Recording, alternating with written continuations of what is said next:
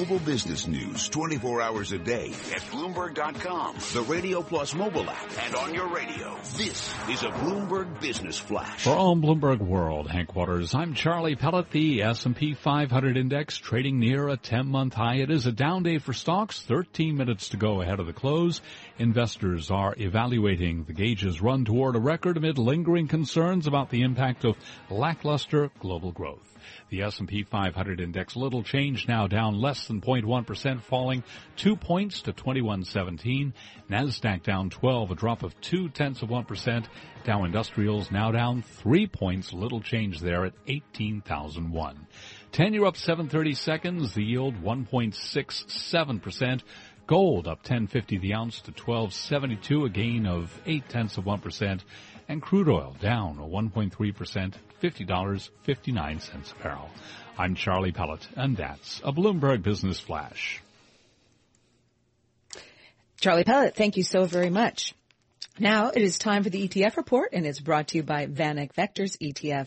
Expect more from your munis. Target tax-exempt income by maturity and credit quality, all with low-cost ETFs. Visit VanEck.com/muni. VanEck. Access the opportunities. For our report today on the ETFs, we turn to Kathleen Cowdery. Investors are awaiting a potential market-moving event in the coming week. It's something that people should be aware of because it's a big variable in investing in emerging markets in China right now. And it's not something you would think about because it has nothing to do with macro, situations or the Fed or anything. Bloomberg intelligence analyst Eric Balchunas. So what is this event? MSCI will unveil the results of its annual review. Assets worth $10.5 trillion are benchmarked to MSCI's indexes. About $36.9 billion are tied to emerging market ETFs, and $435 million is in ETFs that track frontier markets. Balchunas says there's speculation about whether MSCI will include China's mainland stocks, or A-shares. If they say that A-shares from China will start to be included, China will go from, say, an 18% weighting, which it is now, and they'll add maybe 1 or 2% at first, so it'll go up to 20, 21. But over 10 years, it'll double. That's how big the A-share market is. We're talking about a $5-6 trillion market. And that's your Bloomberg ETF report. I'm Catherine Cowdery. You're listening to Taking Stock with Pimm Fox and Kathleen Hayes on Bloomberg Radio.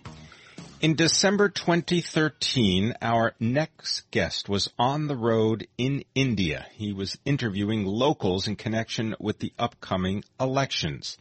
His new book is entitled The Rise and Fall of Nations, 10 Rules of Change in the Post-Crisis World. He's the previous author in 2012 of Breakout Nations. Ruchir Sharma is the head of emerging markets and chief global strategist for Morgan Stanley Investment Management. Ruchir, thank you very much for joining us. Great to be here. Thanks. Tell us what you learned by traveling around India and speaking with locals about their lives. Well, that chapter that you're referring to is called The Price of Onions, and what it really told me was that how concerned the population there was about inflation.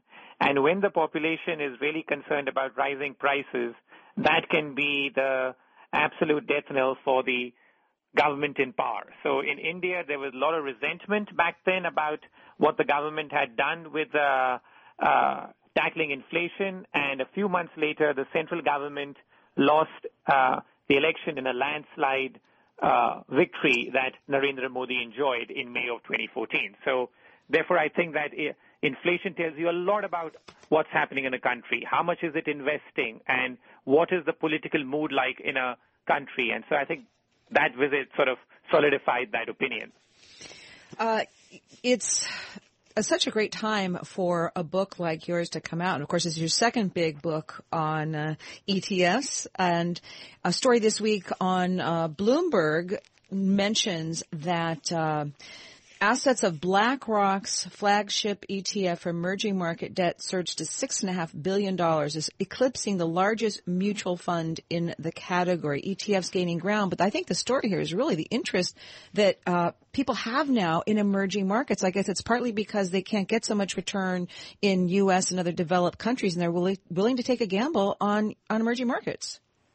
Well, emerging markets have underperformed a lot this decade, and I think that there is a growing view now that maybe the worst is behind us. The valuation of the entire asset class looks very appealing, But of course, as you know, that as an active manager, I cannot be endorsing ETFs, and we have at least sort of always beaten the benchmark. And I think that the entire issue here, and that's what I speak about in my book, is that to stop talking about emerging markets as a homogeneous entity.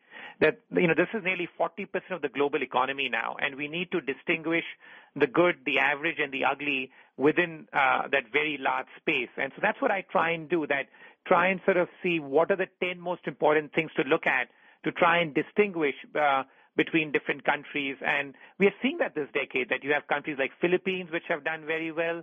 On the other hand, the countries like Brazil have been an absolute economic disaster. And I think that that's what we have to do here, which is to sort of spot the winners and separate them from the losers. And that's the game, that you'll always have some winners and losers in such a large space.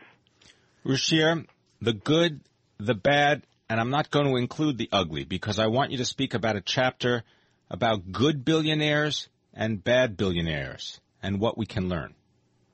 Yeah, like 5 years ago, I would have not included a chapter on reading income inequality in a country, but it's become such a big global issue now.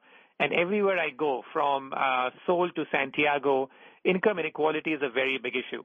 The problem is that how do you get a proper read on income inequality? The data that economists look at, like Gini coefficient and other such stuff, is very backward looking. And what I'm trying to do here is to figure out that when is it that the popular mood in a country turns against the rich or turns against the wealth creation. And that way, my sort of method that I've developed is to look at the good and the bad billionaires in a country. What do I mean by that?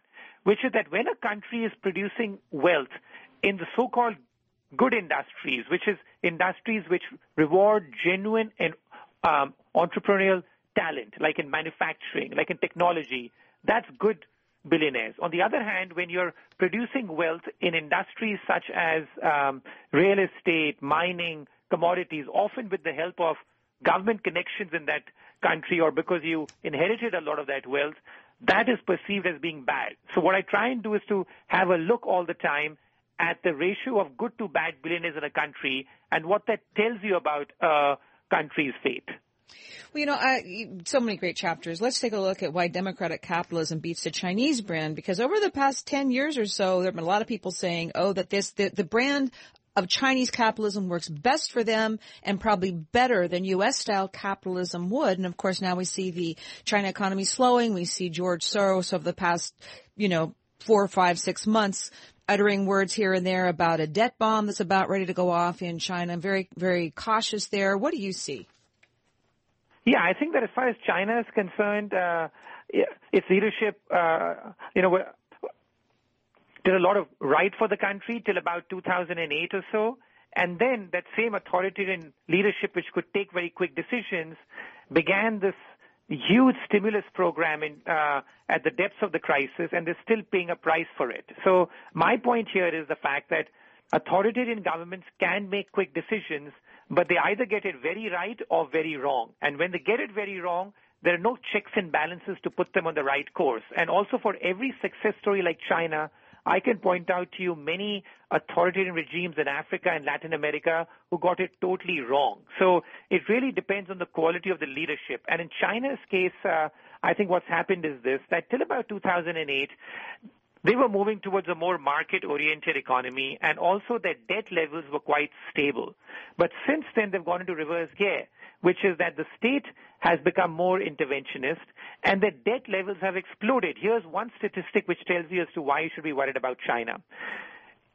It takes now $6 of debt to create $1 of GDP growth in China. At the peak of the U.S. housing bubble in 2008, it took $3 of debt to create $1 of GDP growth in the U.S. So that's how out of balance China has become today and how rapidly debt is growing to sustain an increasingly slower economy. Ruchir, speak about the United States if you can. You talk about deep trade links, strong manufacturing and technology, as well as good billionaires such as Bill Gates, but you also have a debit side. Yeah, I think that like in no country in the world today are we going to be able to find a country that hits all my 10 rules and sort of checks all the boxes. I think that's, so to put that in perspective, it's very easy to get pessimistic about a country because it's very easy to find fault with a country because no economy is growing at the pace that it was growing last decade, from China to India to Brazil to the United States. But we have to keep in perspective that you have to compare countries on a relative basis. And in that regard, I think that the United States is still doing relatively better than many developed countries because its demographics are better. Its working age population is at least still growing compared to many other countries where it is shrinking, including in China now. Its debt level has stabilized after growing very rapidly last decade. And I also feel that on some other metrics, such as the good billionaires, the United States still does better than many other countries. That's why in very few other countries would a billionaire be able to make a run for a president, as is the case here, because in Russia to Mexico, billionaires are so hated in those countries. That's just a taste of what you're going to get when you read a very interesting new book, The Rise and Fall of Nations, Forces of Change in the Post-Crisis World by Ruchir Sharma. Ruchir says you can't talk about emerging markets anymore. You have to go country by country. This is Taking Stock on Bloomberg Radio.